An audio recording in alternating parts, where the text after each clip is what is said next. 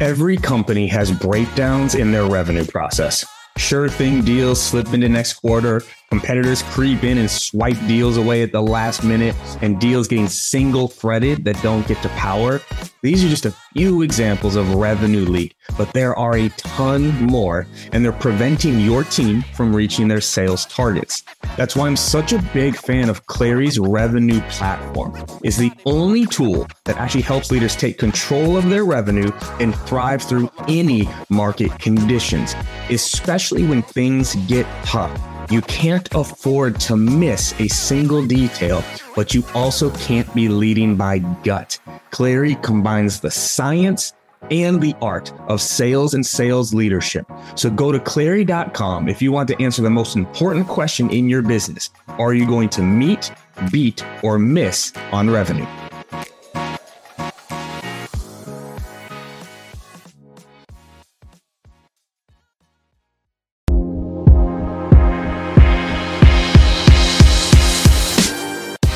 Welcome to the Live Better, Sell Better podcast with your host, Kevin Dorsey of Inside Sales Excellence, the #1 Patreon group and YouTube channel for tech sellers and tech sales leaders, where we dive in deep for tactical advice on how to book more meetings, close more deals faster, and lead sales teams to success. But we don't stop there. We also focus on the person in salesperson. We talk about mindset, goals, time management, and so much more. So thank you for listening. And if you're interested, head on over to patreon.com/inside sales excellence. Now with that, grab a notepad, get ready, and let's dive into the good stuff. What up, everybody? Welcome to another episode of the Live Better, Sell Better podcast. This is your host, Kevin Dorsey, aka KD, and today we have SG, Sean Gentry, from SNAS to SaaS. So Sean Gentry is actually a former team member of mine, former manager that reported up to me, and when he came to me, he was already good. And what he said to me in the interview process said, but he wanted to become great. And I watched Sean Gentry go from rep to top rep, to manager, to top manager, to taking on the entire sales training organization, to then going back to management and selling, to then going from SNAS as a service, getting into Zillow, becoming an enterprise rep there, to an enterprise manager there, and now is with the diaper darling dandy of the SaaS industry outreach as a sales manager there. And what I love about Sean and why I wanted to bring him on is his journey is very interesting. There isn't a pattern in industry. There isn't a pattern in product. He's been successful across multiple industries with multiple products and has made the leap from rep to manager. And also he can give some insight on what it's like to work for a psycho like me. So I'm so excited to have Sean here. His growth has made me incredibly proud. Sean Gentry, welcome to the show. God, with an intro like that, why do we need the next 45 minutes or 20 minutes? I could keep going. I got so much good stuff to say about you. Like I could go for the whole 45 minutes. It'd be fun. That's really why I'm here, is just to boost my ego. But no, I'm super excited to be a part of this and just share any insight I can give. So I really appreciate it. Well, let's go, man. We're going to go right into it because this is a question I remember asking you way back when. And we had many conversations around this, right? Of like, why did you want to become a manager, say leader, over just being a rep, individual contributor? Why was that so important to you? Yeah, and I think that's such a crucial question to ask any rep that says they want to be a manager, right? Because I think most people want to do it for I don't know if it's the wrong reasons, but just reasons that don't lead them to success. But I obviously remember you asking me that multiple times, and the multiple times I did go from rep to manager. And it really baked into the fact that I relish seeing others succeed. And especially with the coaching that I've learned and either passed on or stuff that I've read from a book or heard from a podcast or even learned from you, and seeing just the ability for me to pass that on to them to use it and come back to me and say, hey, Sean, I used this and this worked. And I got this prospect to the next level, or I closed this deal. Like that to me makes me so much more fulfilled than somebody sending me their credit card. Like I feel like I'd gotten to the point where I'd done that. I'd had the repetitions of booking deals, of, seeing that success. And so now when somebody comes to me and thanks me or gets to the point where they're using what I've put into practice with them and they see success with it, that's what really gets me fired up. And I love that. But you open it up by saying, like, some people get in for the wrong reasons, or they don't know if management is right for them.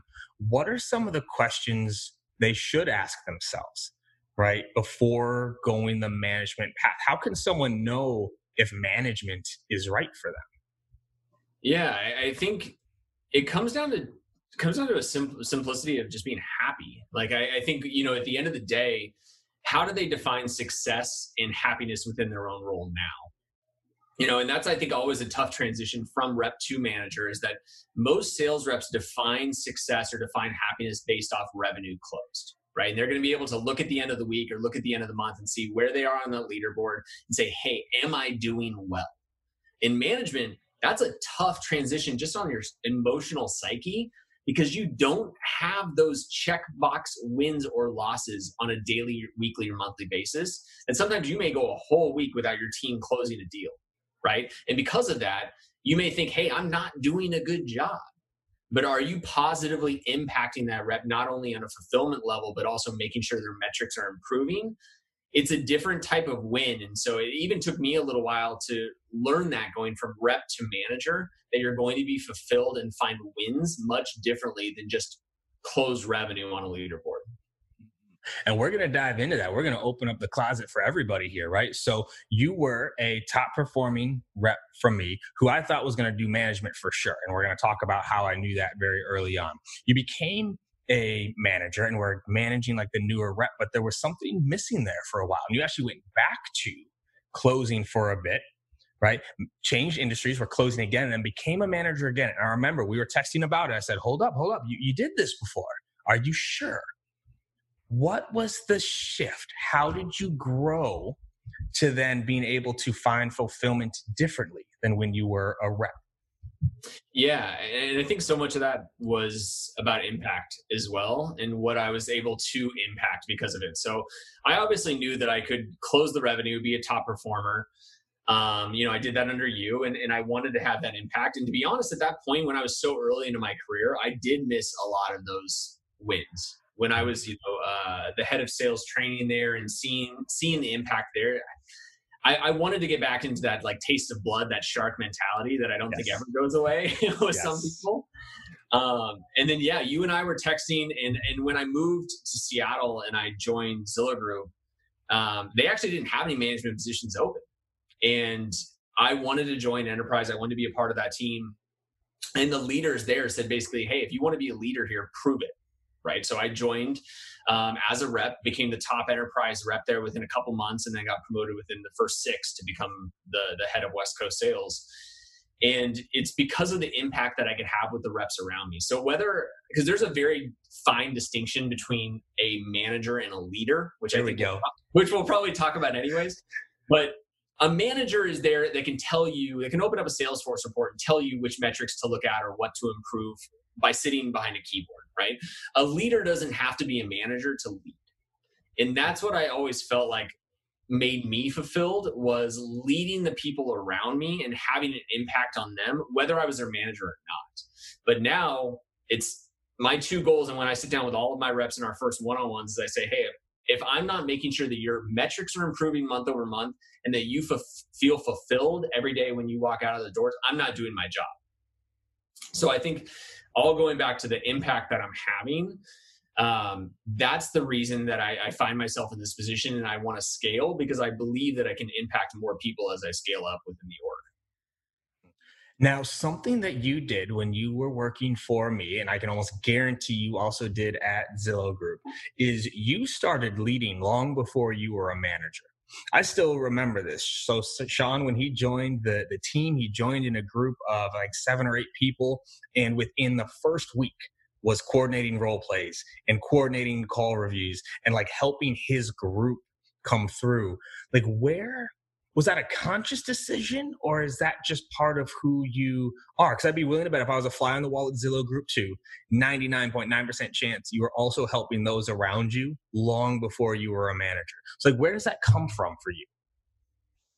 Yeah, I wish I could say that I went in with such an agenda at Snack Nation to make that happen, but I honestly didn't. Like, I grew up, as you know, like a huge sports fan. And I've always been a huge team sport fan. Like basketball is one of my favorite sports to play and watch. And I have this whole the team wins mentality, right? And I think going in subconsciously, I want those around me to do well, but I also feel like I had a lot of knowledge at that time to give to some of these greener reps. And things that I've passed on. Now, when I went to Zillow, I was a completely different beast in the sense that I had soaked up your knowledge for 3.5, years, and I had a lot to impart there. But yeah, it's Snack Nation. I started with a lot of reps that were pretty green, that didn't have a ton of sales experience. So I knew if I got them in a room and was able to role play with them, or I remember we would make cold calls and do it on speakerphone, so everyone could hear basically the objections that we were hearing going through. Because I believe that if we could level up everyone faster, we would all get to that next level so much easier and obviously help the company and make that bigger impact. So I don't know that I came in with an agenda, but it seems to happen where I go. So as, say someone's listening right now, they're a rep and they're like, yeah, I want to be a manager. I've asked myself the questions. I believe I'd be very fulfilled. What advice would you give for someone to earn that manager spot? Because management can also be tricky sometimes, right? It's hard to get a manager job without management experience. But how do you get management experience if you can't get the manager job? So what would be your advice to someone who wants to become a manager? How can they start preparing for that role? What can they do to stand out? Like, how do they get tagged as like potential management potential? I'm gonna say potential one more time just for shits and giggles because I can't. Yeah, it comes down to two things, I think.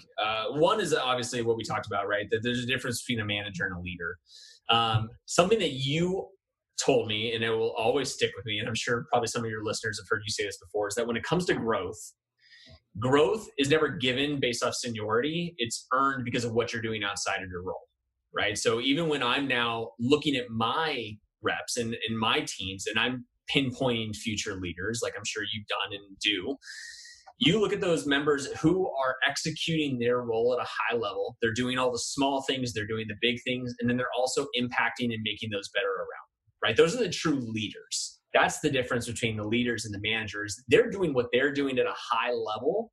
It doesn't have to be the person that's hitting 150, 200% of quota, but they're doing everything that needs to be done while still donating some of their time to help and level up those around them. Because those are the people that truly are unselfish, right? Like Mike Weinberg talks about this in his books, and he says, the best sales reps are 100% selfish. Yes. That is their best asset is their time, right? And the best sales managers are 100% unselfish.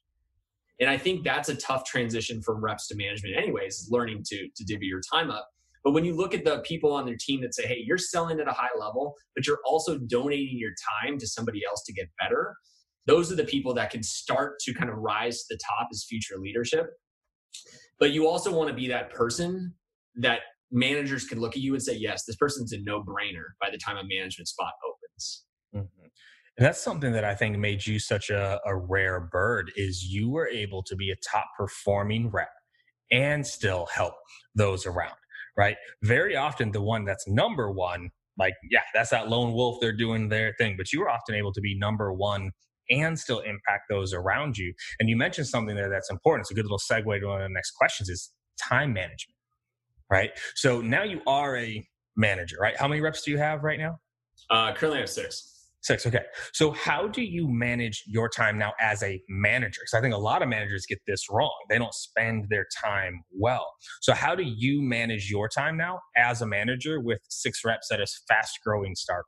Yeah. And I'll caveat that by saying this is the lowest number of reps I think I've ever had, right? Mm-hmm. I've gone from 10, I've even had 12 at a time, which is just madness.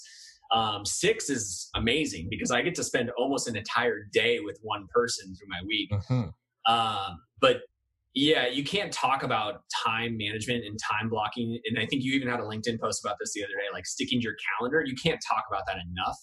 And I think so many people talk about it and don't often do it as well. I was just reading this awesome book, which I'll plug this. It's called The Freedom Formula by David Finkel. And he was saying that every manager, every leader, every rep should go through what they do on a daily or weekly basis and categorize them into an A, a B, or a C in terms of adding value, right? He thinks that now in this type of work environment, there's a difference between what's called the action economy and the value economy.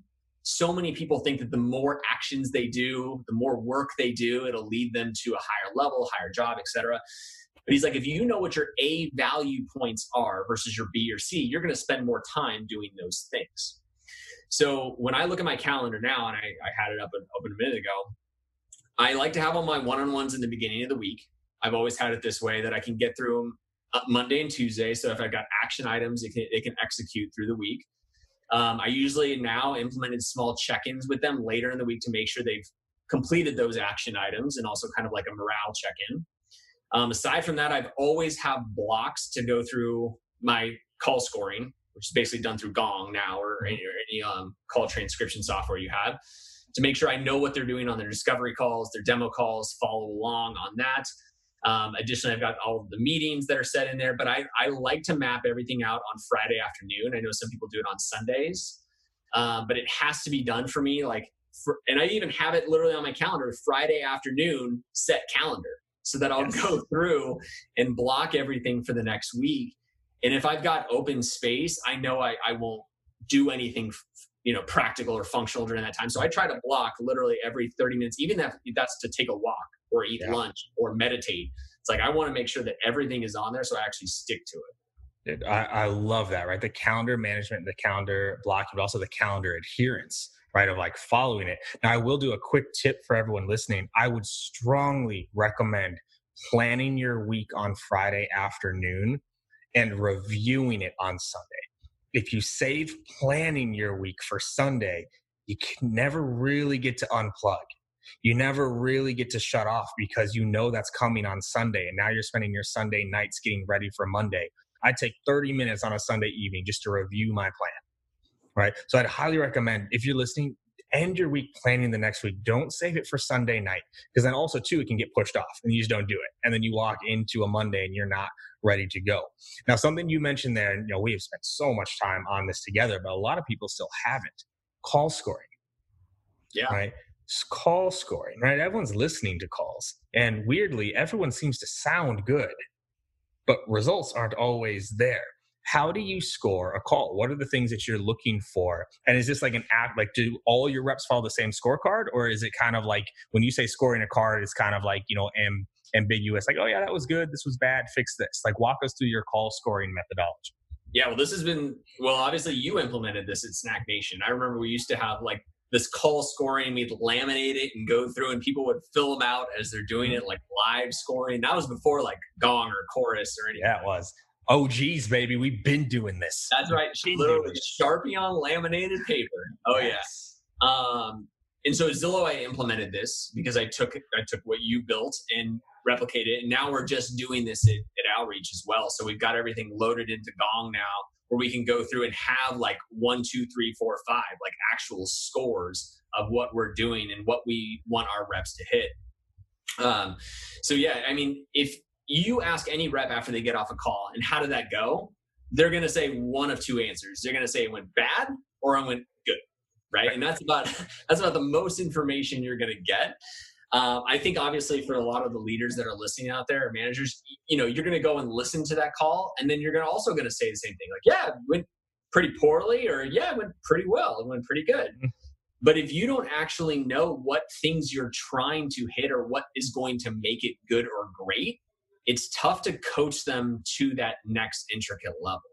And so that's when you're telling people like, hey, yeah, that was a good call, but here's how you can make it great. You missed these 2 questions, or I really want to see you focus on this gap, or I want to make sure that you're reiterating what problem you can solve at the end here, because you scored a 3 here, but you can score a 5 by doing it this way.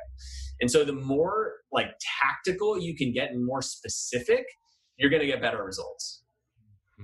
Now, without giving away your secret sauce there at Outreach, could you share a few things that you look for in a good call? But like, what are some of the things that are on like a good demo call scorecard that people should implement?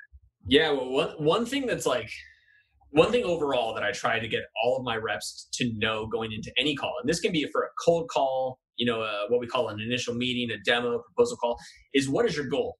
What's your goal going into it? And that's a simple enough question for me to ask is, hey, you've got this demo on Thursday. what do you want that last 5 minutes to sound like? What is that goal that you want to walk away with? What is that actionable item? Number one. So when we go to the scorecard, it's, hey, I knew what your goal was. You told me what your goal was. Did you achieve that goal? Ooh, right? That's good. So you're preempting the score. So it's like they're telling you the goal before. Ooh, I like that a lot. That's so strong. On Mondays and Tuesdays, we're going through and saying, all right, these are, and the one thing that I love that Outreach does, and I got to steal this from Mark Costigo if he listens to this, is when we go through and do our forecast or our pipeline reviews, we go with the largest deal down. So what's the largest deal you have in your pipeline? And that may be forecasted for 6 months out. But one of the mistakes that I used to make as a manager is saying, hey, this is 6 months out. Let's worry about that at a later date. No, that's the first thing we talk about in every single meeting. We're going top down. So if it's a 50K deal, 40K deal, 30K deal, and it may drive these reps crazy, but that's the first deal we talk about every forecast meeting. So as I go through, I say, all right, you've got a call on Thursday. What is your goal of this call? We write it down together. So that when we listen to that call, we can say, did you execute your goal? First thing. The second thing, without giving away too much secret sauce, is did you realize and discover what their problem is that we're solving for? Right. So with it, we know at Outreach that they're probably going to be looking at a couple different competitors. We're not stupid, but are we solving a problem that is significant and important to us that we can do better than any of our competitors out there? And were you able to discover that and illustrate that to the prospect before next step? So those are usually the two biggest highlights for me and overarching themes. If you didn't execute your goal and you don't know what problem you're solving, it's probably not the best call. No, I love it. Those are things that we have on our scorecards as well, right? Did you get them to agree they have a problem? Did you get them to say they have a problem, right? And the beauty of call scorecards too, for anyone out there listening, the call scorecard is all about what your rep is doing. It's not about what the prospect is doing. You don't even have to record both sides of the call. That's something that always gets people tripped up. It's like, well, can I record? Can I not record? Blah, blah, blah. You can always record your side of the conversation and you could still score calls. So I would recommend everybody building a call scorecard out because it's just foundational, right? And as a leader, you're looking for the same things every call anyway, right? Yeah. Sit down, take notes. What are the things I look for? There's your call scorecard, right? But now here's the next thing though, right? And, you read this book together with me, right? Cracking the Sales Management Code. And one of the things it talks about is what gets measured gets improved isn't true. Measurement allows for awareness, but coaching is what leads to improvement. So how do you coach your reps, right? Say I'm a rep for Sean Gentry and I'm just sucking it up at discovery on my scorecard, right? Like I'm just bombing. How do you coach me to actually get better? Because you can't just tell me hey, KD, be better. Right. I go, oh, okay. All right, SG, I can do that. How do you actually coach your reps to improve in these areas? Yeah, and two fundamental things that I feel like I've taken from my career so far. One is by David Brock, who I had to bring up at least once. On Deep Yogurt. Let's go, baby. Deep Yogurt. If you haven't read The Sales Manager Survival Guide by David Brock, buy it now, immediately after listening to this. But he does a great job of talking about the difference between direct and indirective coaching, right? And where you always try to lead with indirective coaching by asking questions so the rep can get to the answer themselves, because that's going to ingrain in their memory for much easier and much, easier to implement for them moving forward. There's going to be a part within any manager's career where they have to be direct, where I literally will have to tell you, hey, KD, you have to ask this question at this point.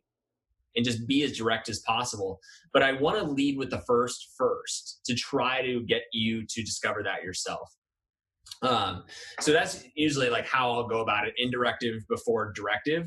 The second thing is honestly from Freedom Formula, again, where he talks about, David Finkel talks about the load management on the psyche and how many things you can remember at once.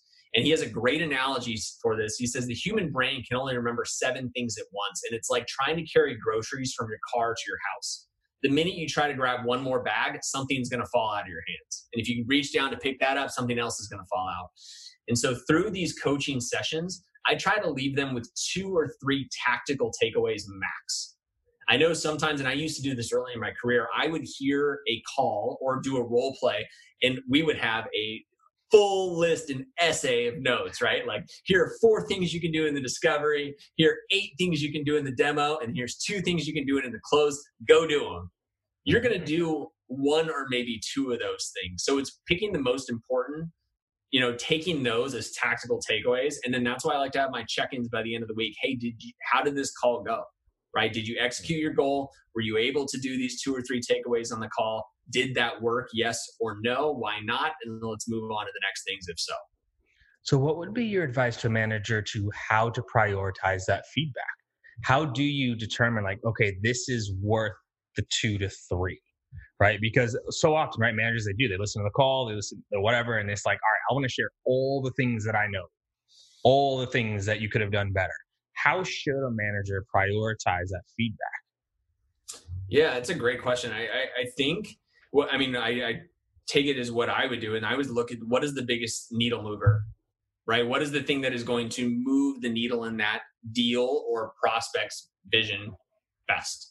So if there's issues with the demo or closing or discovery, like I want to focus on what are the 1 or 2 things that you can take away that is going to progress this deal and help you get better faster. Now, normally that centers around the discovery, right? It's for me, it's like if you don't have a strong discovery, it's pretty rare you're going to have a strong demo or strong close. Like you can't really have the second or the third without the first. So if I've got big takeaways, that's where I'm going to hit home is like set yourself up for success, do a strong discovery call, because if you do a strong discovery call, you'll have maybe 24, 48, maybe even a couple more days to prep for the demo.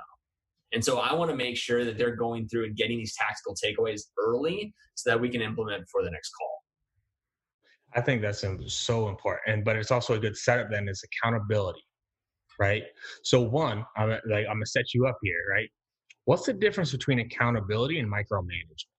Because I think people get this twisted.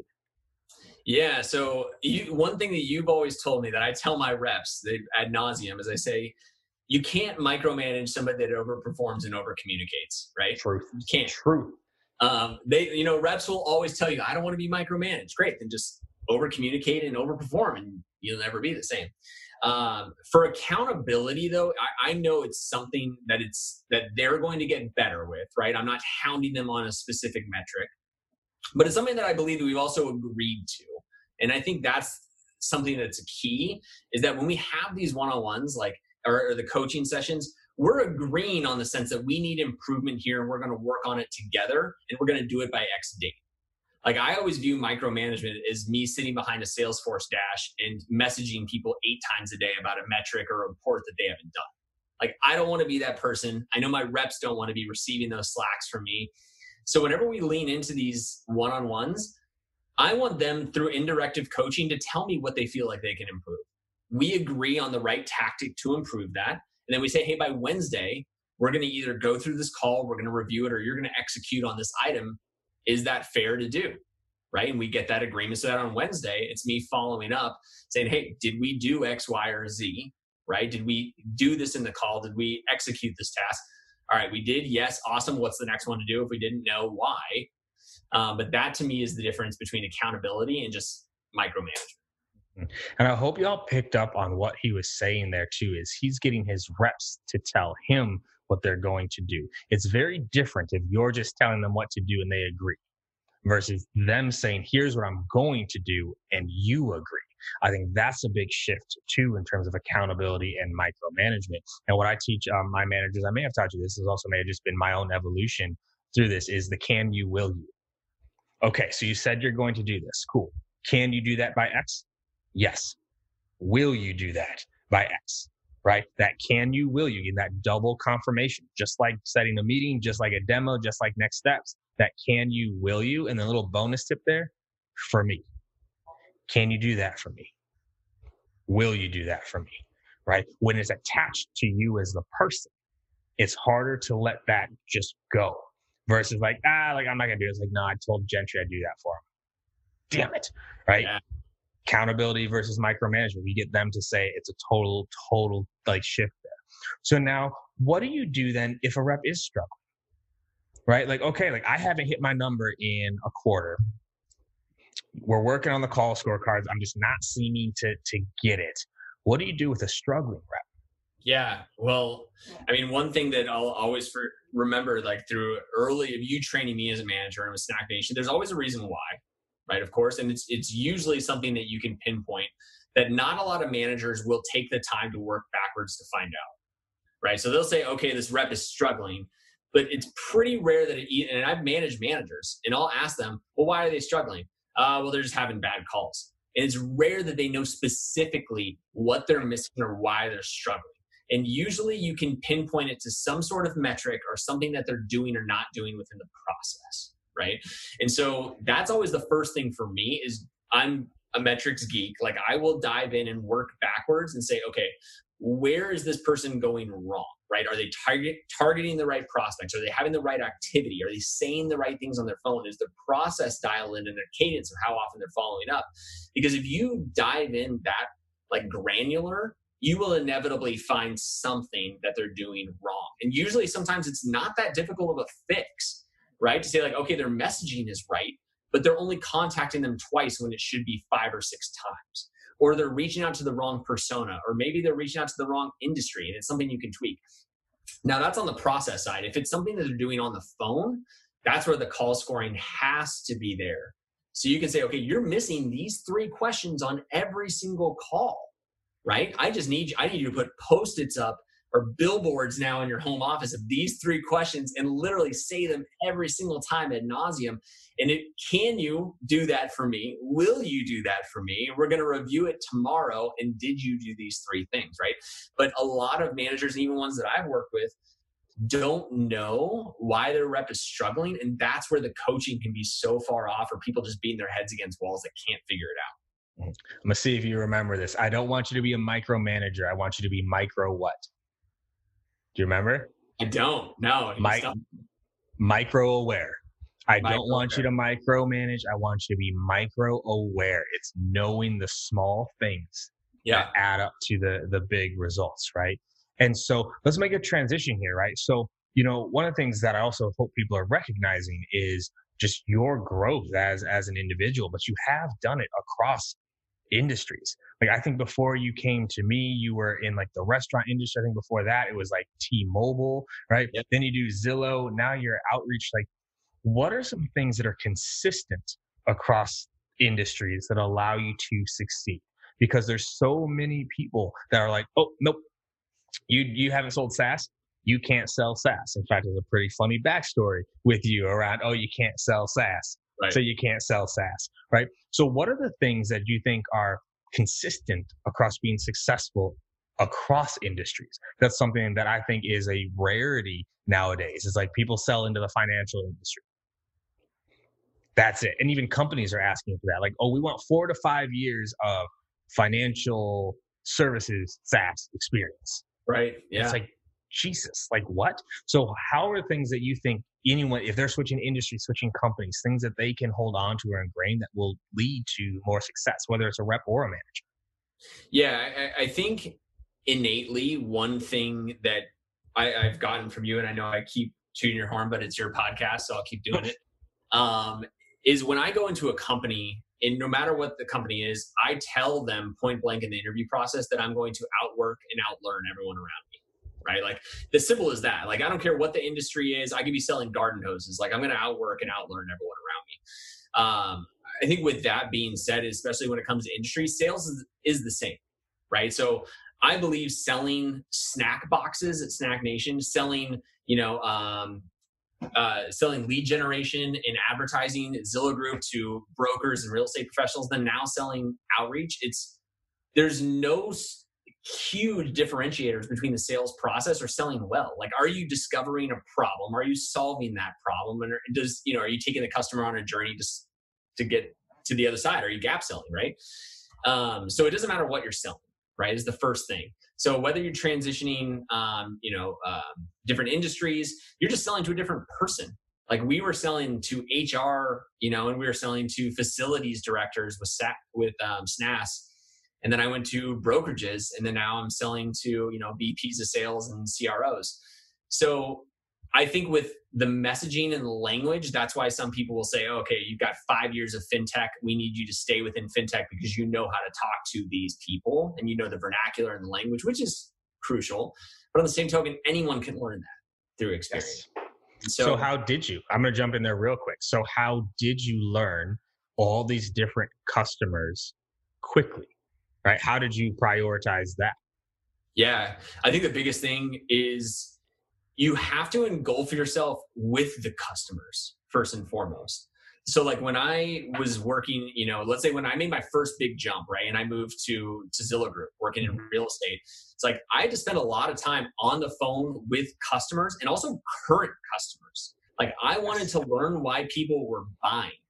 So like one of the first things I did is I said, hey, you've got me shadowing our account executives. Can I spend the extra time, whether it's getting in early on lunch or on my breaks, shadowing our account reps? Like I want to shadow the people that are actually using Zillow Group, that have purchased Zillow Group, because I want to find out why they like it, why they bought it, what they needed to do, maybe why they don't like it so much.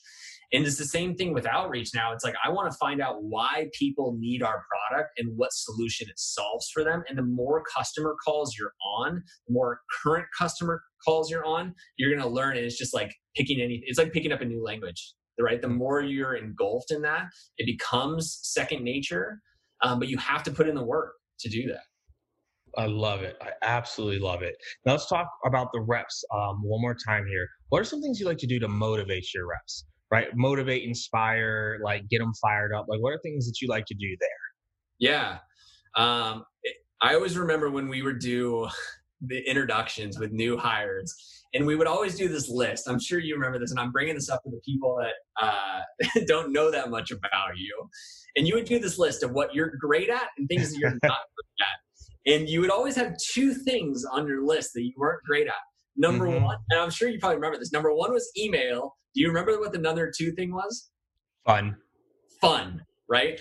Yep. You weren't fun. And so whenever we onboarded people together, I knew I had to be the fun one, right? Because you just weren't. Which I don't know is necessarily true. I think you're really fun.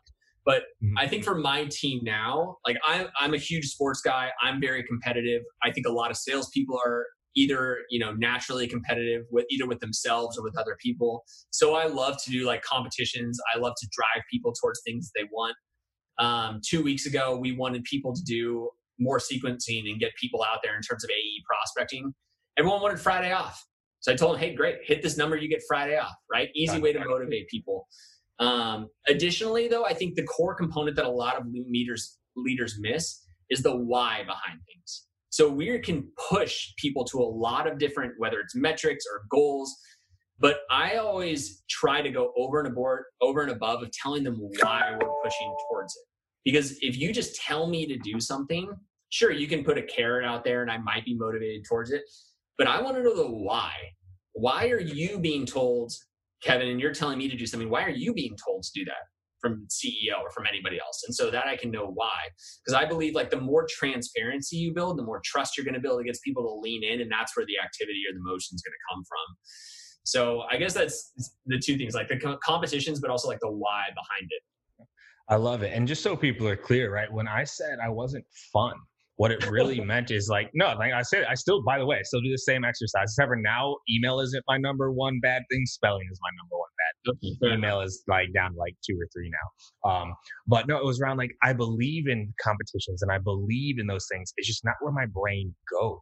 Right. Yeah. So I need people to bring those ideas to me. I still say that to my managers today. It's like, yo, like, give me something.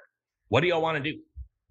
Oh, you want to have a left-footed contest? Cool. Have a left-footed contest. I don't know what the hell that is, but if you think that's going to get people excited, it's asking people for these ideas. And I love to start that with new reps. So they could, from the very beginning, like, what would make this fun? Because sales is hard, right? Yeah. Especially the prospecting side, the closing side, right? Like, it's hard. And so those ideas around fun, I think, are so important. So now, before we wrap in a couple of like our wrap-up questions, I do want to throw this one out here because people ask sometimes, right? Right. What are the pros and cons of working for KD? This is the first former employee, team member, rep that I've had on a podcast that I get to interview. So you get to be honest with the people and say, what are the pros, but also what are the cons? Let's open up the vault here real quick of working for Kevin Dorsey. Yeah. It's funny. I had somebody ask me this at Outreach too. Somebody that I think follows you on LinkedIn, and they ping me and say, oh my God, you used to work for KD. And I was like, yeah, I know, I'm really well. And they're like, oh my God, what was it like working for him?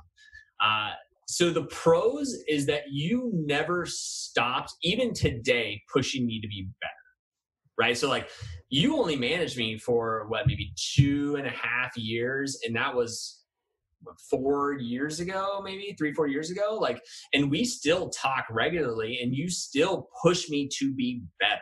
Right. Because you always saw things in me that maybe I didn't see in myself. And that's what a great leader does, right? You knew I could be a better salesperson. You knew I could be a better leader, better trainer, whatever it was. So that I think is the overall like arching pro. The con of that is kind of a double-edged sword because I would come into a one-on-one thinking that I had everything dialed. I was on my shit. Everything was amazing. And I came in like guns a-blazing, like, yeah, check out my pipeline. Everything's good. And you'd be like, yeah, I actually saw these 3 things that you need to improve. And so the con is kind of like the pro. But I would always felt like I was doing a great job. And you always push me to do more, which like, obviously, sometimes in the time, you're just like, oh man, this is so tough. But the stuff that you can't thank people enough for in the long run, right? So I know that's kind of like an overarching pro and con. The other con is that we were never able to get lunch together because you always ate like a salad at your desk at like 2:30 and ate like 3 bites of it and just left the rest there. Pretty consistent still to this day. You know, lunch has never been a thing that I could always pull off. But what's fun, and I'm going to say this right now, is like watching your growth and just watching how much you've still grown and improved. Like I'm just over here on cloud 9 right now. I'm just so proud of you. I'm just so proud of what you've done and what you've accomplished. And I think even, you know, to this day, if you came and worked for me again, you would even see my growth and change. I believe because I do look back at some of my earlier leadership days and go, I pushed too hard, or I didn't recognize enough. I didn't let people feel like they were good enough. And it came from a place of wanting people to be better. But also, if you never feel you're good enough, you start to lose that. I don't want people looking back going, actually, no, that was good. I want them in the moment also like, hey, I know this guy cares about me, wants the best for me, right? And we grow and we learn and we go through that. That's what I've valued about our relationship so much. So here we are, right? We're almost 50 minutes into this. You've been dropping bombs on people. I hope they're taking notes because I'm taking notes. There's some things in here I'm like, ooh, I like that. I'm going to go run with that. So they forget everything. They forget it all, right? We've been talking about like management and how to become a manager, how to manage people well, how to coach. If they forget everything we've been talking about, except for 3 things, what would those 3 takeaways be that would make them a better manager or give them a better chance to be a manager? So number 1 is, and I can't stress this enough, is calendar adherence, right? So I think in spending time on the things that bring the most value, right? So if you go through and you mark up what your A value activities are, what your B value activities and C activities, and you focus the majority of your time on those A's and B's, that will make you more successful, whether you're a manager, leader, rep, I don't care. I think the second thing is, especially for people that want to be a manager, it's all about doing what you're doing at a high level, executing the small and big things while helping those around you get better, right? Helping those around to get better, but still take care of what you need to take care of first, I think is the big caveat there. And I think the third thing that I would look for, I'm trying to think about all the stuff that we talked about now, is that don't be fearful or worry about going industry to industry, because selling is the same.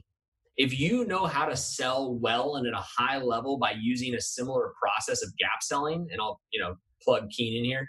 If you research how to gap sell and do it well, it doesn't matter if you're selling SaaS, fintech, garden hoses, anything like that, you're going to do it well and do it to a high level. No, I love that. Now, also too, go back in the day, we were talking about gaps long before. Okay. We had gaps on the wall. I still have old trainings from way back when talking about falling into the gap and all that. It's just so funny how that became now a methodology that people are following, which I love it. Like I really do. It actually cracks me up. So, all right, my man, we've made it this far. That's my second favorite question. And this is my first favorite question because the name of this podcast is Live Better, Sell Better. Right? Like taking care of the person in salesperson. I have this weird belief that if we were living better, if we took better care of ourselves, if we were happier, if we were more fulfilled, that translates over into our sales life. What would be your live better advice for people, whether that's leaders, reps, in terms of how to take better care of themselves so that they're living at the level they want to. You know, it's interesting that now during this time, I think this question is so much more relevant. I mean, it's always been relevant, but right now, even more so, because we're all transitioning to this. It's not even just working from home, it's working where you live, right?